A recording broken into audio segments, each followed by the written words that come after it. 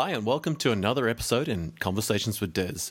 I'm your host, Dez Blanchfield, and today I have the privilege of having Pravin Bolar from Tech Mahindra with me in the studio. Pravin, welcome to the show. Thank you very much, Dez. Looking forward to our discussion. Thanks so much for making time. I'm here in Sydney, but you're in Bangalore, and today is actually a special day from what I understand, just talking to you earlier. It's August the 15th, which is Independence Day, I believe. That's correct. Yes, it is our Independence Day today. Well, look, thanks so much for making time today on your day off. I apologize for disturbing you, but probably a great opportunity to get you when you're not disrupted. Now, just a quick intro to yourself, and then I might get you to give a bit more of a detailed introduction to yourself and your background. You've got quite a deep pedigree in business and technology, and I was looking at your background. You've come from experience in companies like Infosys and Honeywell and DHL, and just more recently, in the last sort of 7.5 to 8 years, you've been inside Tech Mahindra. Is that correct? That is correct, Des. And my 25 years of career has largely been on the client side, or the customer side of the house, working with companies like DHL for about 10 years and Honeywell, and coming from that side of the fence. In the last 9 to 10 years, it's been more around the service provider side. So kind of had the perspectives from both sides of the fence, understanding what customers want and the challenges they face, and trying to address that from a service provider side. And being on the other side of the fence, I'd worked with service providers in delivering services to us, so I know how customers go about choosing their preferences, choosing their vendors, why relationships matter, and why saying what you say matters for them, and trying to be upfront and honest about things. Right. Some of the softer aspects go well in these relationships, and I'm able to manage that quite well because I've had the experience of being on both sides of the fence. It is a unique perspective, and I think it's an important one because I have a number of colleagues over the last 2 or 3 decades myself where they've either been in the provider space exclusively or they've been in businesses where they're always the client. And often they don't have that benefit that you clearly have of having the ability to see the insight from both sides. And I looked at your various roles inside Tech Mahindra, and you've come from infrastructure, you've been in a global head of cloud services sometime and infrastructure services. So your current role is you're the senior vice president and global head of cloud services. Is that correct? That is correct, Des. And in this, sorry, go ahead. I was going to say, just give us a little bit of insight into what that role entails and kind of what that actually means on a day-to-day basis as far as what you do. Sure.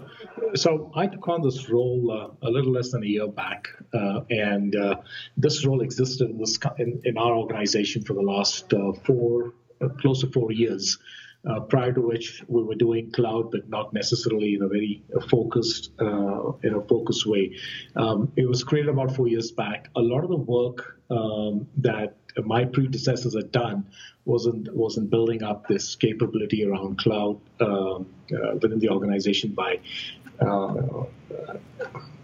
building practices around AWS and other cloud technologies and Azure and Google, working through those and building those up. I, having come from the infrastructure services background, having managed multiple roles, played multiple roles within Tech Mahindra as an organization in the infrastructure services business, I actually started looking at cloud almost 5-6 years back because it's a close interplay between infrastructure services and the transformations that the infrastructure of an organization is going through today and into cloud. So for me, it was an easy transition into this role, and my CEO of the organization asked me to take that up because even from his perspective, he felt someone with an infrastructure background would be able to articulate the value and benefits to a customer better than anybody else in convincing customers on taking that migration path towards cloud. So for me, it's been an interesting journey, interesting learning in taking up this role as well. But more importantly, for me, it's about being in the middle of this whole journey that's started off in the recent years, where customers are looking at a major transformation. I sometimes tell people it's another Y2K moment. Right. During the Y2K era, every CIO had a need to do Y2K. and fix their applications. This is another one of those moments where every CIO has to get on the table and figure out what is he or she is going to do on the cloud. So you don't get too many such moments in your career. I'm glad to be in the center of it for my organization and helping customers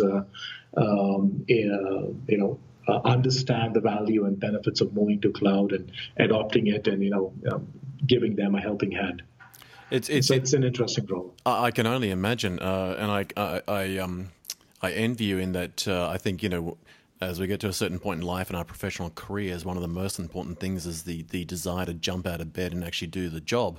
And it's also interesting that you talked about some of the things that I'd been thinking about asking you about, in fact, which is some of the key challenges around the space that you're in. It is, in my mind, you almost need to have a pedigree in physical and virtual and logical infrastructure to really fully grasp the benefit of cloud, because there are a lot of what I call cloud natives now, folk who've really only known technology in the cloud space, so they've never really got their hands on a server or a router or a switch or a firewall or storage arrays and racks and so forth. They've never been in a data center.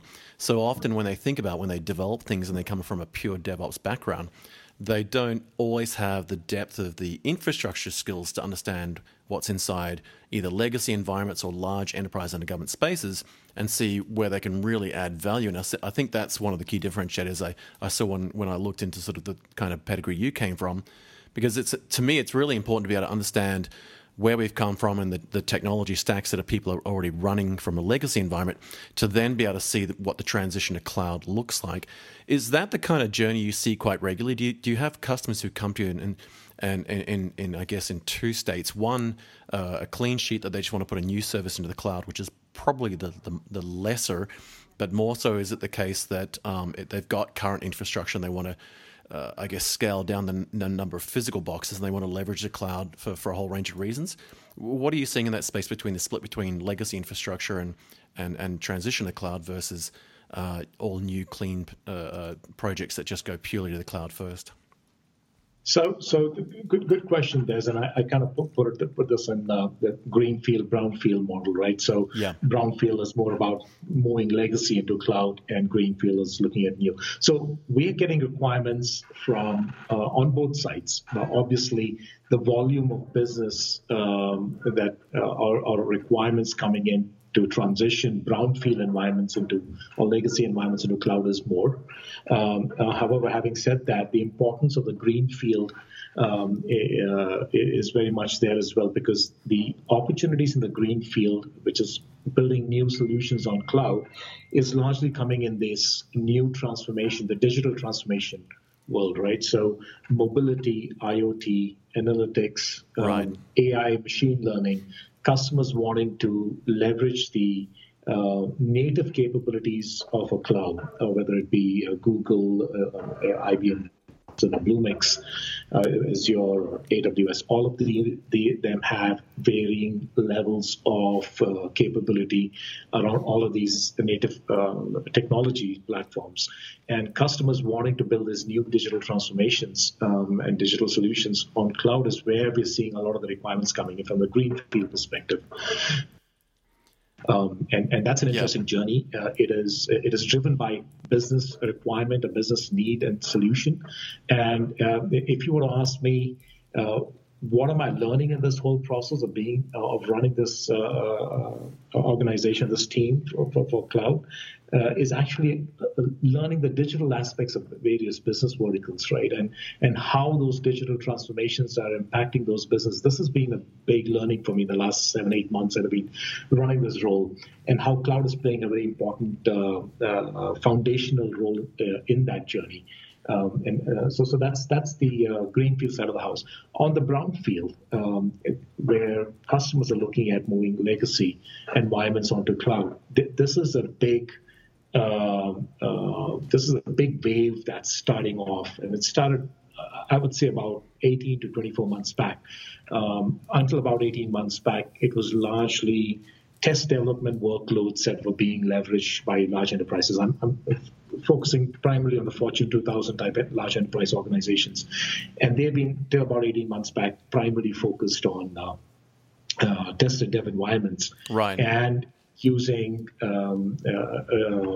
cloud for some of these digital solutions.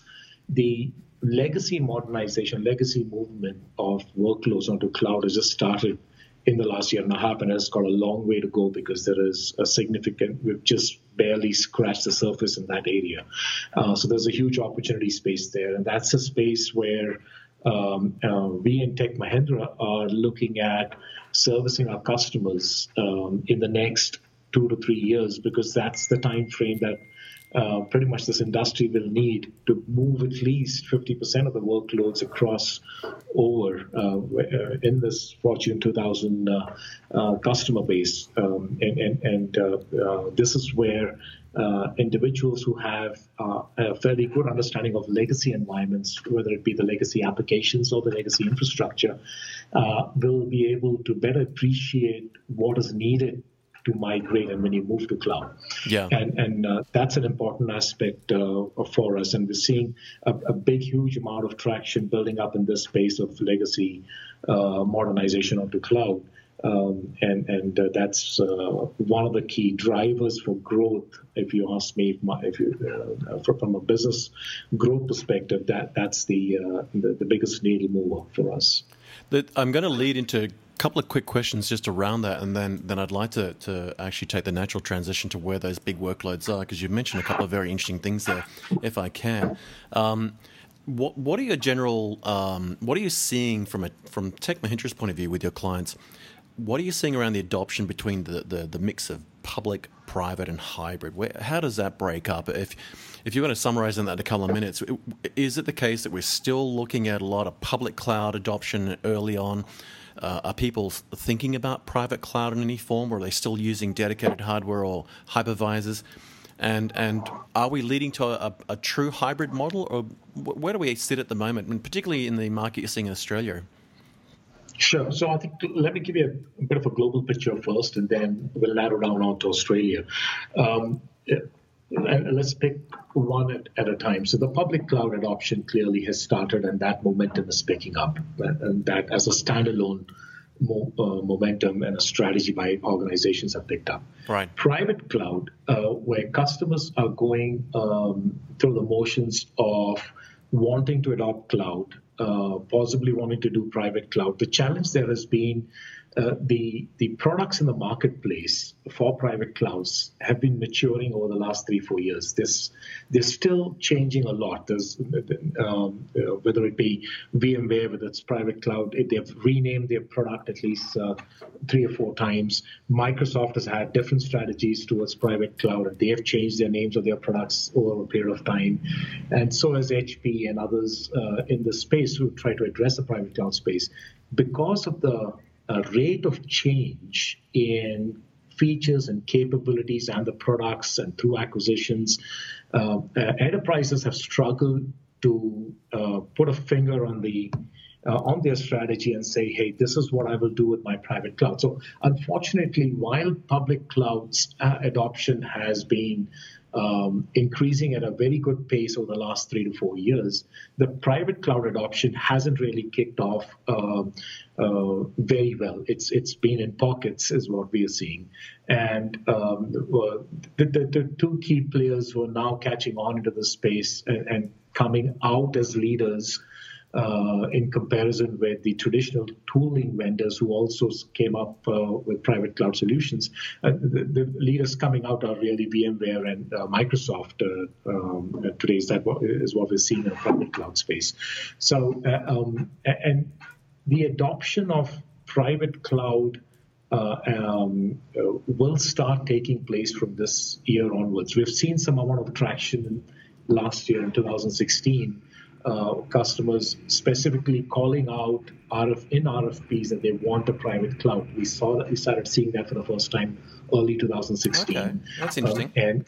It was kind of interesting for us to also observe and see that these are customers who are heavily virtualized. So when they said private cloud, they didn't really mean that they wanted to become more virtualized. They were mature virtualized customers with almost 70-80% of their workloads being virtualized already, but wanting to go on a private cloud. So that showed us that there were customers who are trying to who have understood the value of a private cloud and wanting to adopt. Interestingly, in most of those opportunities that we saw last year, no one provided a prescription as to what they wanted. They allowed us to kind of come to them and recommend what was the best private cloud solution, what was the best CMP or cloud management platform for them. Right. And obviously, based on the workloads they had, based on the investments they had, the propositions we gave to them varied, and it varied from VMware, VRA to a Microsoft solution to Cisco as well, in one case that we proposed last year. So last year we saw a traction pick up finally on the private cloud space. Now, what's interesting though is now when you talk to customers who have adopted private cloud in some shape or form, and some customers also say that, hey, I already have a private cloud. And what they really mean is they have a virtualized DC, and they have done certain amount of standardization, and they have some amount of automation, and they tend to call it private cloud, and they use public cloud as well. And in conversations, and this is more terminologies that are being that are kind of creating some of this confusion in the marketplaces, customers have started saying, I am using hybrid cloud. And what they really mean by that is I have a virtualized DC, or I have a private cloud, and I'm also using public cloud. And right. They say, I'm on a hybrid path now.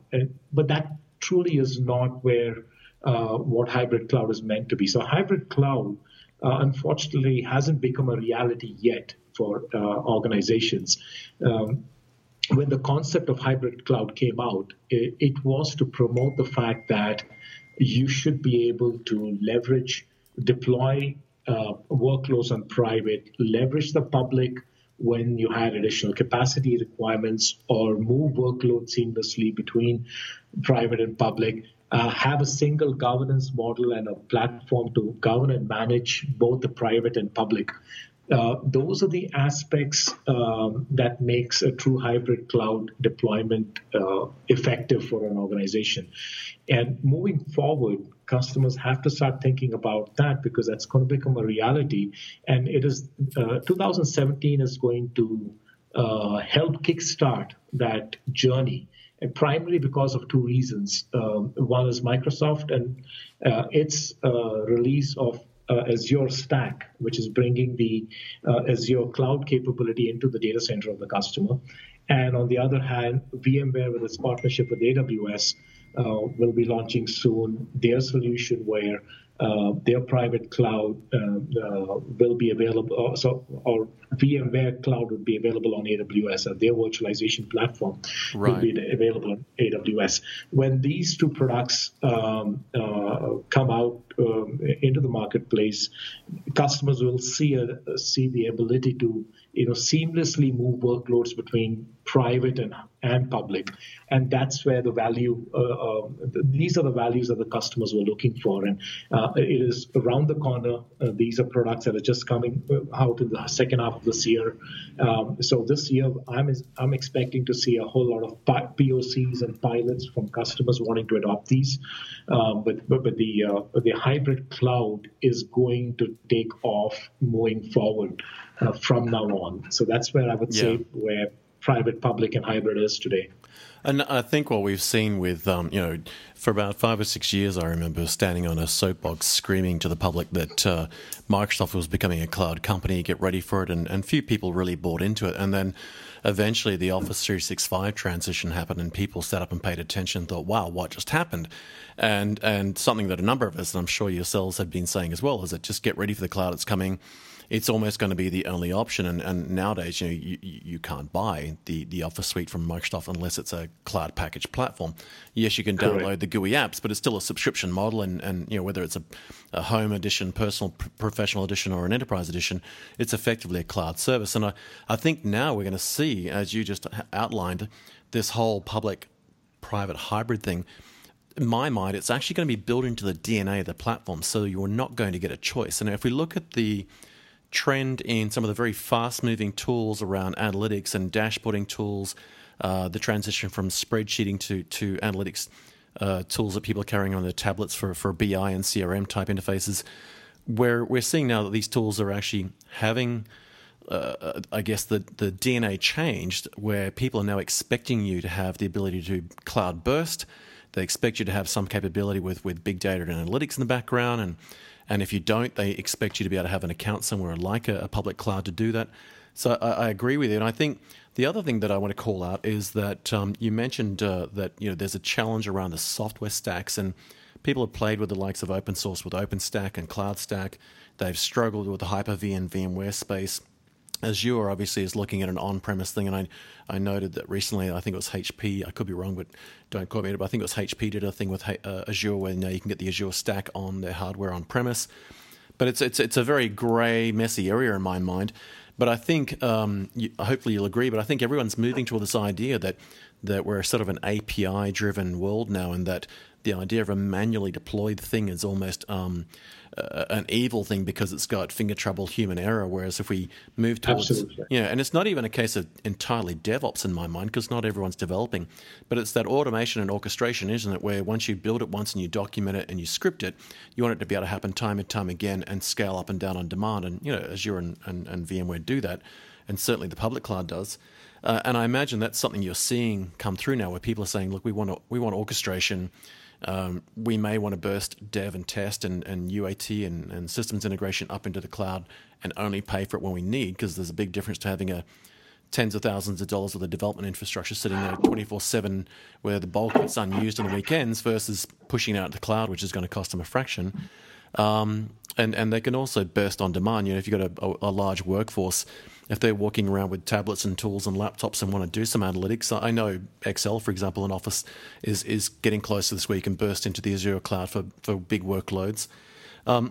It leads me. I had another question around what you mentioned a couple of interesting things there. You were saying that you're seeing like nearly a 50% adoption of workloads in the cloud. Are there particular areas where you're seeing industry groups? Is it logistics or transport or aviation or health or education? Are there particular industry segments or industry groups that you think are ahead of the curve? Who are the more rapid and I guess advanced players in this space, or is there a natural fit that you've found in your customer base within Tech Mahindra and your space around your role as the global head of cloud services? Who's been an early adopter and who's a natural fit in that space that you've seen that just fits nicely with the cloud capabilities that we've got today versus who might be finding it more difficult to get to the cloud for various reasons? All right. So when I took on this role, like I said, about 7-8 months back, I was asking the same question to my team and trying to understand what's happening. And interestingly, in my mind, when I took on this role, I felt some of the highly regulated industries like aerospace, which has got a lot of regulations, and so for a large U.S. aircraft manufacturer, I don't want to take the name, but it's quite obvious. I thought organizations like them would be the last ones to get on the bandwagon, and even state governments because of regulatory requirements and stuff. Right. But what was interesting for me was, there was in our pipeline, I found opportunities where we were pursuing opportunities in these highly regulated verticals as well. So the myth that I had was, cloud is only for not so regulated industries, and for the regulated industries, highly regulated industries, may take some time before they adopt, was actually wrong. So pretty much the adoption, when I look at my pipeline of opportunities that we're working on across the various verticals for a mature market like North America, I'm seeing it across, whether it's healthcare, whether it's retail, manufacturing, BFSI, banking, financial services, aerospace, auto, transportation sector. So I think it is all the verticals are firing now. Okay. Maybe 2 years back it was different, but I see all the verticals firing up. The ones that are trying to take advantage of it to help get a lead in their market from a competition perspective and has direct value for business. There's obviously the media industry, which is a heavy adopter of cloud for obvious reasons because of the digital content that's being consumed across the globe with the advent of mobility and stuff. So the media industry is heavily consuming cloud, and they've been early adopters and a lot of expertise there. The telcos have started to use it more in the digital solution space as the telecom vertical. So they are now dependent on a lot of analytics that's going on in the background to look at the behaviors and patterns of purchases and usage of data to provide value-added services. So big users of solutions around big data analytics, the telecom vertical, and the retail industry as well, with wanting, the traditional retailers wanting to go online and wanting those online capabilities built on cloud. So they have been early adopters, and these are people who have adopted cloud because it gave them an immediate distinct advantage from a business standpoint to compete in the marketplace. But when I look at others like manufacturing and banking and financial services, again, there is a lot of online retail banking going on. They have also caught on, irrespective of the regulatory aspects of their respective industries. Now, the adoption is not so much getting skewed moving forward because of verticals, but the adoption is more skewed based on geographies. And that's where I have disparity in my, when I look at my demand pipeline, the disparity is in geographies. So North America clearly leader in that space. Australia is another leader in the cloud adoption space. And when I look at some of these markets like North America and Australia, what clearly stands out are these are cloud native countries. And what I mean by cloud native countries is that the top 3, 4, 5 cloud providers have their data centers in these countries. So immediately the concerns around data hosting or data residency to fulfill some of the data regulatory requirements, they go out of the door because these providers now give you in their contract a commitment ensuring the data will reside in that country. India has just got the AWS and Azure data centers just last year, and the traction is just picking up big time now in India because of that. So cloud native countries where these popular cloud providers have their data centers in, they're the ones where the traction is taking place. But the countries where they're not there, the traction is lesser because there the verticals which are not heavily regulated are the ones adopting it because they don't mind if their data is sitting in Singapore or in Europe. So we're currently doing helping a retail customer in Middle East in Dubai move on to Azure, and they're okay with it because they're not bound by a whole lot of regulatory requirements. There are some aspects which they want to be local and hosted locally in their data center, but a big chunk of their workloads is now we're moving them to Azure. Right. So I'm seeing in non-native countries the regulated and the non-regulated or less regulated verticals have got a bigger traction, but these tractions will improve as and when data centers pop up there providing cloud services. And I think it's going to be a really big challenge for us in the next 3 to 5 years in my mind, and that is that Australia and Germany in particular, and certainly India, have had very strong privacy regulatory controls and laws I mean, Australia's laws go back to something like, I think it's like 1815 or something crazy. It's like a long time ago we created this concept of the Privacy Act. And then as late as last year, we came up with an addendum to it that introduced something called the Notifiable Breaches Act. And that is that if you had a large enough breach of any form that included a PII, personally identifiable information, you were legally bound to publicly announce it and declare it and deal with it in an appropriate fashion. The EU, with their new GDPR, their General Data Protection Regulation, have taken things to another level. They've almost gone Spinal Tap and turned it up to 11, in that a lot of people talk about the challenges that Europe's going to face with the GDPR, and certainly its surrounding community with India and parts of Africa and the UK.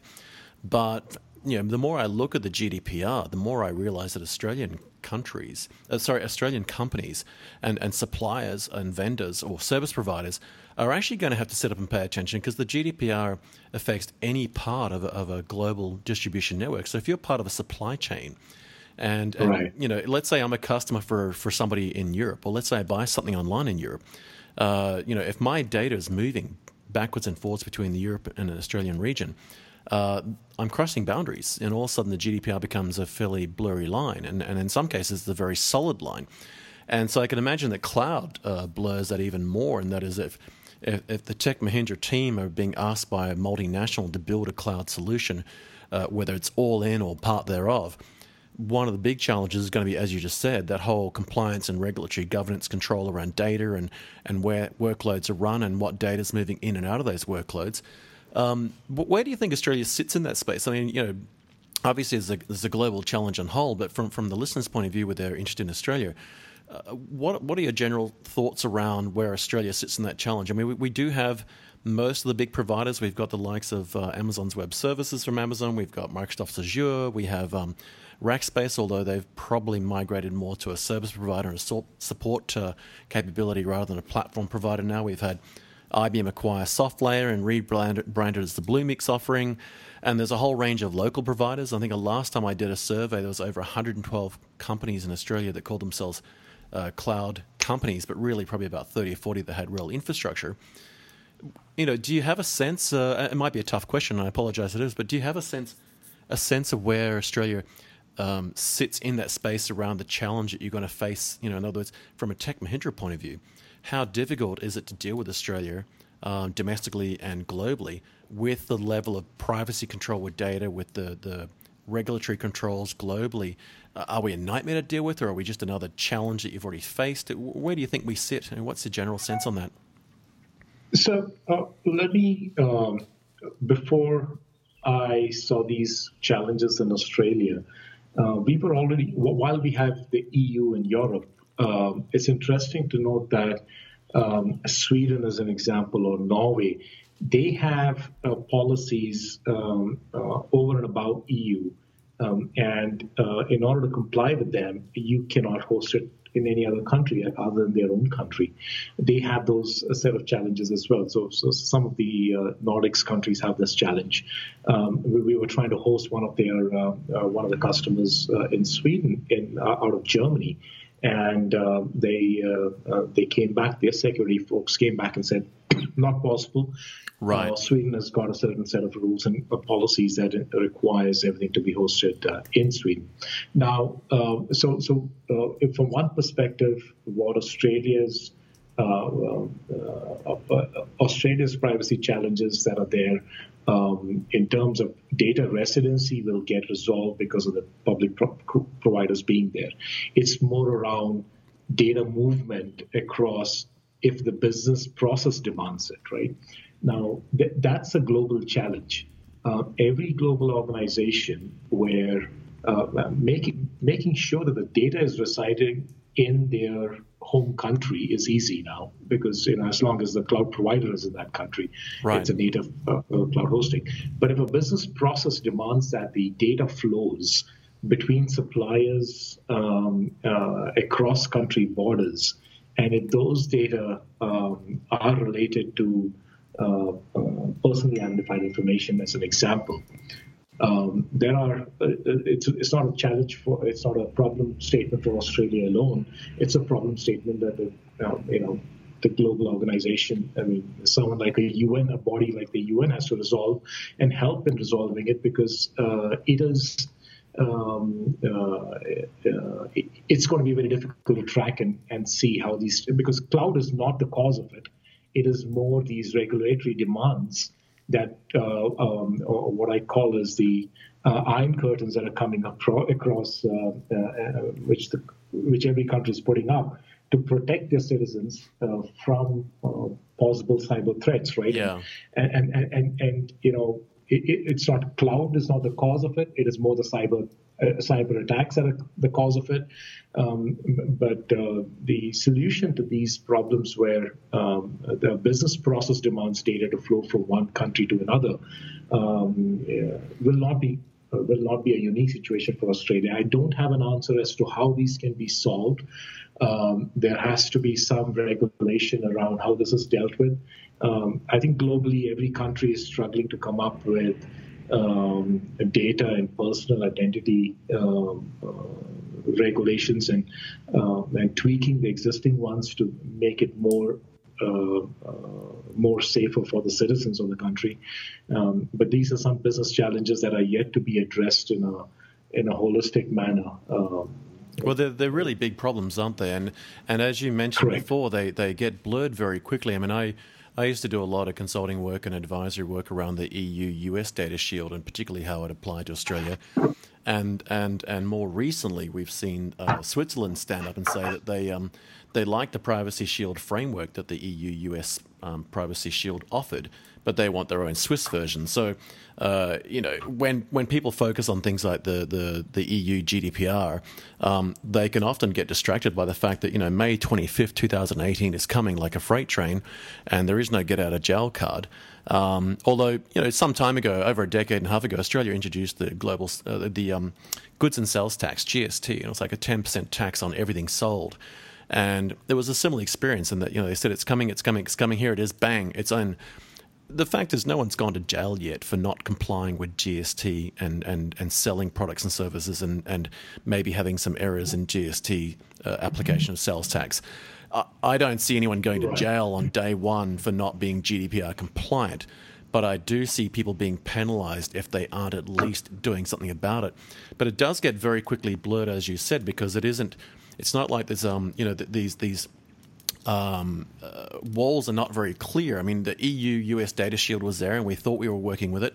Switzerland's come along, and I remember reading the other day that I think it was a couple of weeks ago, they announced now that as of April 12th, 2017, this year, you could self-certify, but there's and I can't remember the exact date, but there's a period at which you've now got to be able to demonstrate if you're doing stuff with data in and out of Switzerland and the USA. Very similar to what the US EU data shield was, but now specifically a Swiss version applies. So, add on top of that the EU GDPR, and all of a sudden this whole pancake stack of regulatory compliance and requirements gets really difficult. And in Australia, if you think about banking and finance and wealth management, where they are very, very heavily regulated and governed, if you're a bank or a wealth management company, not only are you going to have to think about some of those global boundary controls, but you already have challenges around what goes in and out of the cloud with things like compliance for for a group called ASIC, who register company names and provide governance around how companies are run and reported on. APRA, which is the Australian Prudential Regulatory Association, how if you're a prudential service provider of some form, you've got to comply with a series of local domestic controls. You've then got counterparties, like you've got each of the banks have their own controls. You've got different stock exchanges, like Chi-X has a micro exchange, and you've got the Australian Stock Exchange or the Australian Security Exchange. It is literally a minefield. I suspect, and you mentioned a great phrase there before, that we're coming up to the point where cloud and things around it are like a Y2K challenge, and that January 1 and year 2000, there was no get out of jail card. It was coming at you. You couldn't pause it. The time kept moving, and on the 1st of January of 0 to 100 hours, the clock ticked over, and if you weren't Y2K ready, too bad. And I think we're going to get to a situation where the GDPR controls, the US Swiss version of the Data Shield framework, some of the stuff we're doing around the Privacy Act amendments in Australia with the Notifiable Breaches Acts, they're very big challenges. And to me, my take on it is that most companies are not going to be geared for it. They're not going to be capable of it. And this is a place where someone like yourselves with the team of the scale you've got, you're going to have the right teams to be able to come in and quickly address the problem, provide some sort of strategic direction, a roadmap and a timeline and a plan. I can only imagine that there's a point in time soon where your phone's going to ring hot saying, come and help us. Right. And it's going to be an exciting time for you. I guess before we wrap up, I'd like to throw a couple of quick questions at you, maybe just get quick 30-second summaries, because you've got a very broad reach, and this global role you've got is a very exciting opportunity to see things that we don't generally see domestically here in Australia. If you were going to highlight a couple of pitfalls, a couple of things to be thinking about for companies who are looking to either adopt cloud from the first time or transition large workloads into the cloud, what are some of the sort of maybe the 2 or 3 highlights you can share that you've seen out there on a global scale that might be relevant to Australia on some of the pitfalls, some of the things to be aware of, and where Tech Mahindra has helped organizations and clients avoid those pitfalls and put plans in place to ensure that they don't get bitten by them? Sure. So I think one of the key things in talking to many of the CIOs that I meet with who have adopted cloud and have stated to me that one thing that we completely overlooked was when we built the architecture for cloud, and we've actually helped them build a lot of these for many companies, is the looking at the data movements and the data transfer, because that has a severe impact. Your architecture, the way you design your backup strategy, the way you design your backup or archival strategy or DR strategy on cloud, it has an impact on how data moves.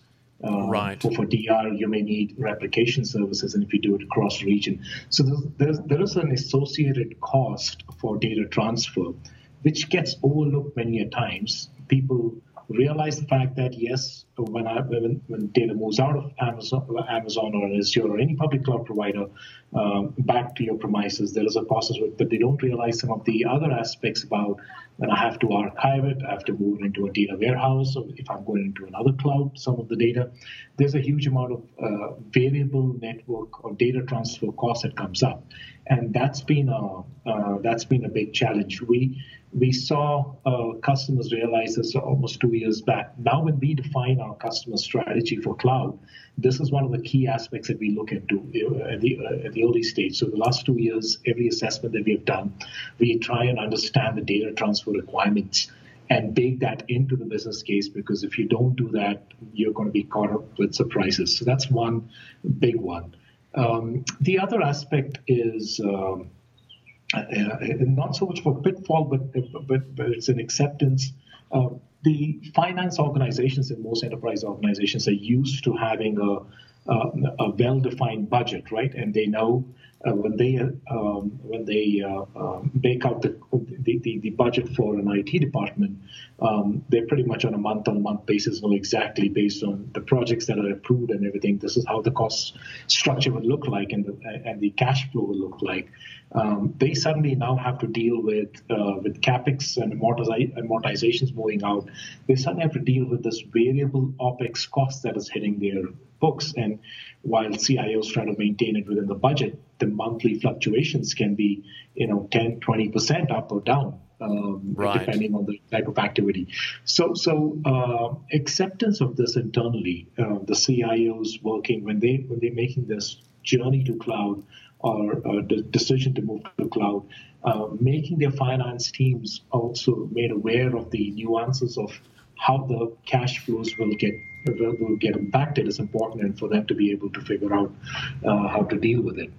I guess we've got a lot of legacy thinking in many ways, and I don't mean that as a derogatory thing or a negative thing, but there's a lot of old school thinking around how we do capacity planning and forward planning for budgetary controls, isn't there?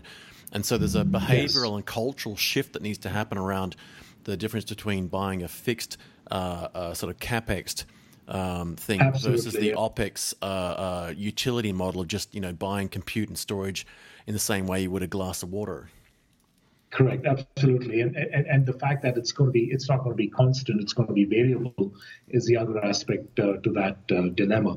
One pitfall which customers will get into that I want to quickly highlight in the interest of time. I don't want to talk too many. Go ahead. Yeah, absolutely. One of the things that is going to be very important moving forward is to avoid getting locked in with one cloud service provider. Right. So far, it's been okay because up until last year, the dominant player was AWS. Now, with Microsoft Azure coming in pretty strong, and pretty much in terms of functions and features and capabilities, they're all up there. Oracle coming in with their cloud strategy, obviously IBM Bluemix and Google's there as well.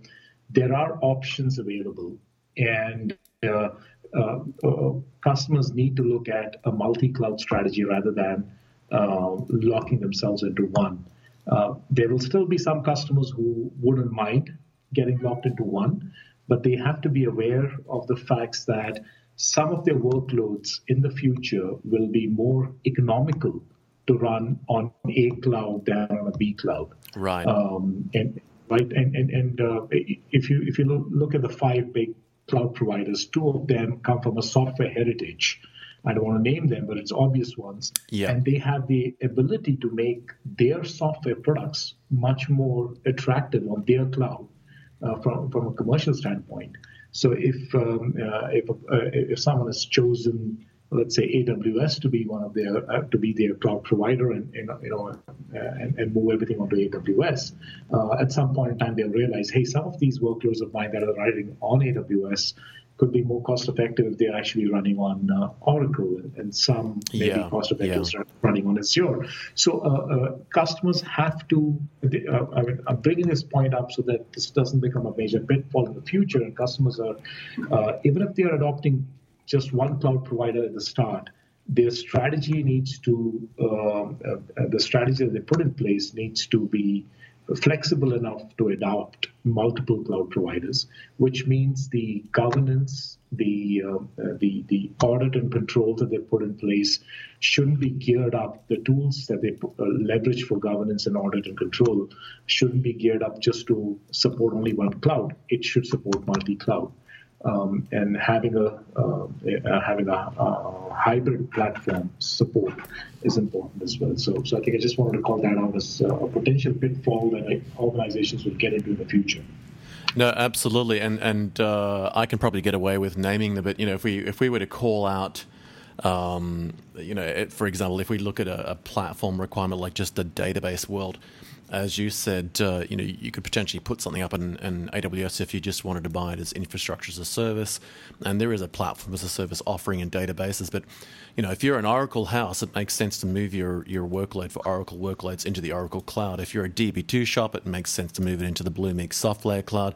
If you're a Microsoft SQL Server space, again, it just makes sense to go to Azure in my mind. So, I was actually at a CIO forum a couple of weeks ago, a private invite thing, and this came up as a panel discussion that was like, where do we put things? And it was quite interesting that very quickly we gravitated to exactly what you've just highlighted, that is, where possible, avoid vendor lock-in, because vendor lock-in in the cloud is actually just as or more dangerous than vendor lock-in in a data center or anywhere else of dedicated hardware.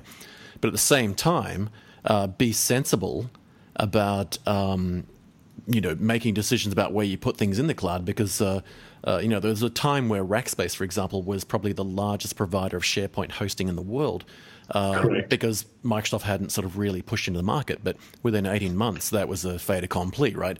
And Absolutely. And I think this is probably where companies are going to come looking for advice to the likes of Tech Mahindra, because they're not going to have experience, they're not going to have knowledge, and this is going to be sort of a standard part of your day. And one of the things I think that organizations will be looking for that you've been able to do, and certainly in my experience in a previous role where the Tech Mahindra team built 2 data center environments in a private cloud and a banking platform, when I was under a CIO role, was just bringing a common language and a vocabulary around all of these challenges so that everyone on my team, about 60-odd people, were able to talk about it authoritatively, but also talk in the same terms and terminology in the language so that we weren't tripping up over the difference between what is a virtual private cloud, what is a VLAN, what does it mean to burst to the cloud versus having a VPC, and a whole range of things like that. So, it's interesting that you call that out. And look, they're great topics to talk about from a pitfall point of view, because I think these are things that everyone's going to have some real interest in.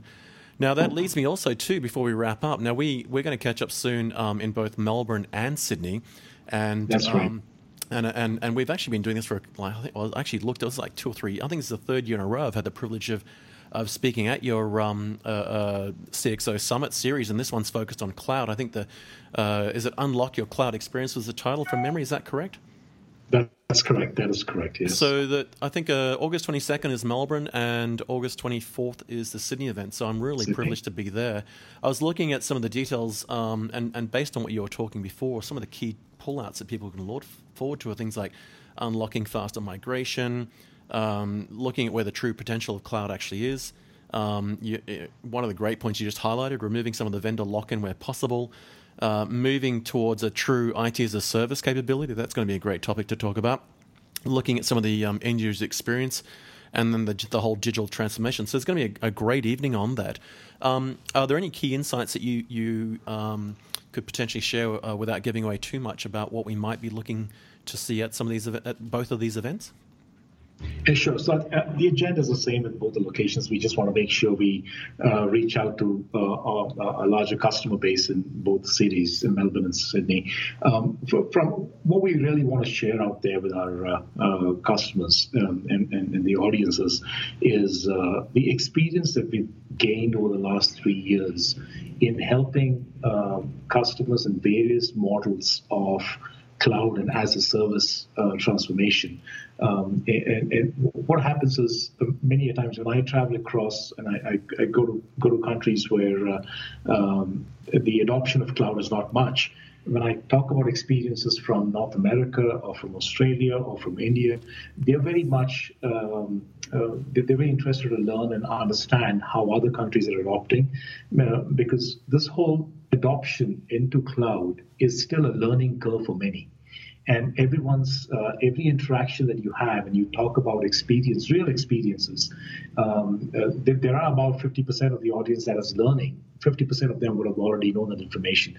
But because it is a continuous learning process, my request to everyone who's listening out there is to participate in this event, to basically understand what Tech Mahindra's experiences have been and our point of view around where this whole journey is leading towards, and how to make this journey seamless and effective would be some of the key messages that we will convey at these events. Fantastic. That's a great summary. Now, while you were talking, I reminded myself I've actually been running a Twitter poll for the last week around the key 4 areas of cloud that we've been talking about today, with the mix of public cloud, private cloud, hybrid, and then a multi-cloud strategy.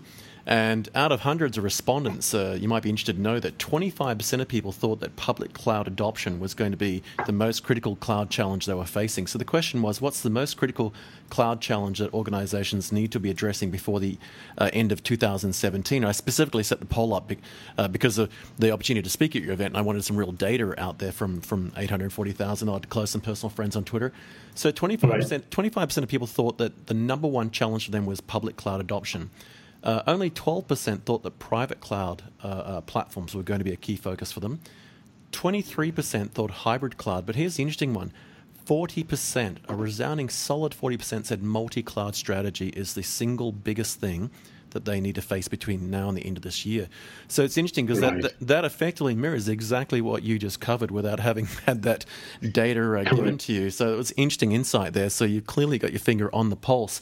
Before we wrap up, can I just do? I'd love to throw one last thing at you, because I know we've taken up a lot of your time. It's been some great insights, and I'm looking forward to catching up at the event.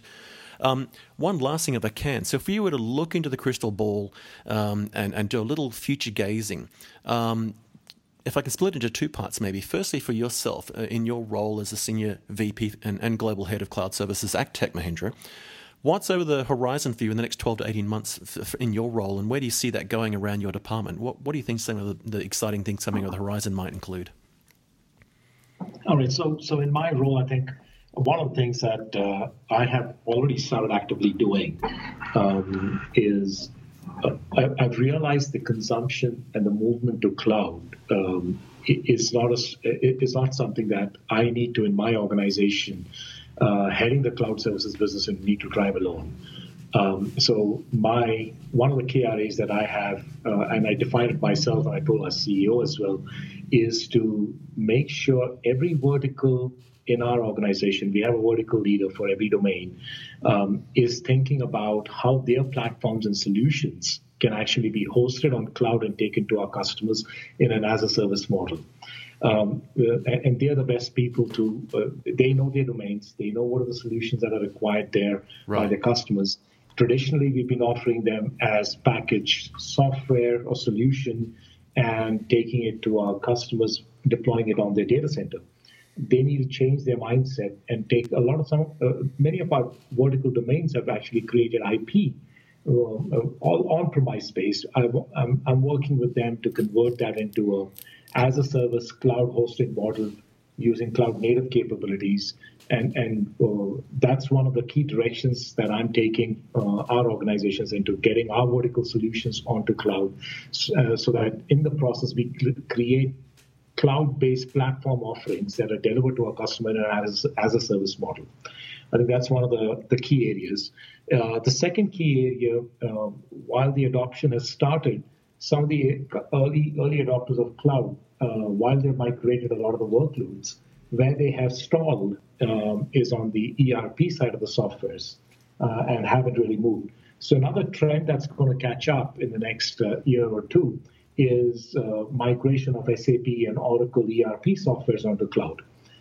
So my team's working very closely with both the SAP and Oracle competency units within our organization to see how we can evolve. We already have a cloud strategy for Oracle apps and SAP on cloud, but evolve it to create value propositions for our customers to where it makes sense for them, business sense for them to move that, because those decisions are going to be coming soon, and we're preparing for that. So these are two key areas. The third one and the last one that we're driving is the IoT. There's a lot of platform development, IoT-specific platform development work that's going on within our organization, and porting a lot of those platforms on cloud is the only way to move forward, because of the huge quantity of data that tends to get collected with the IoT solutions.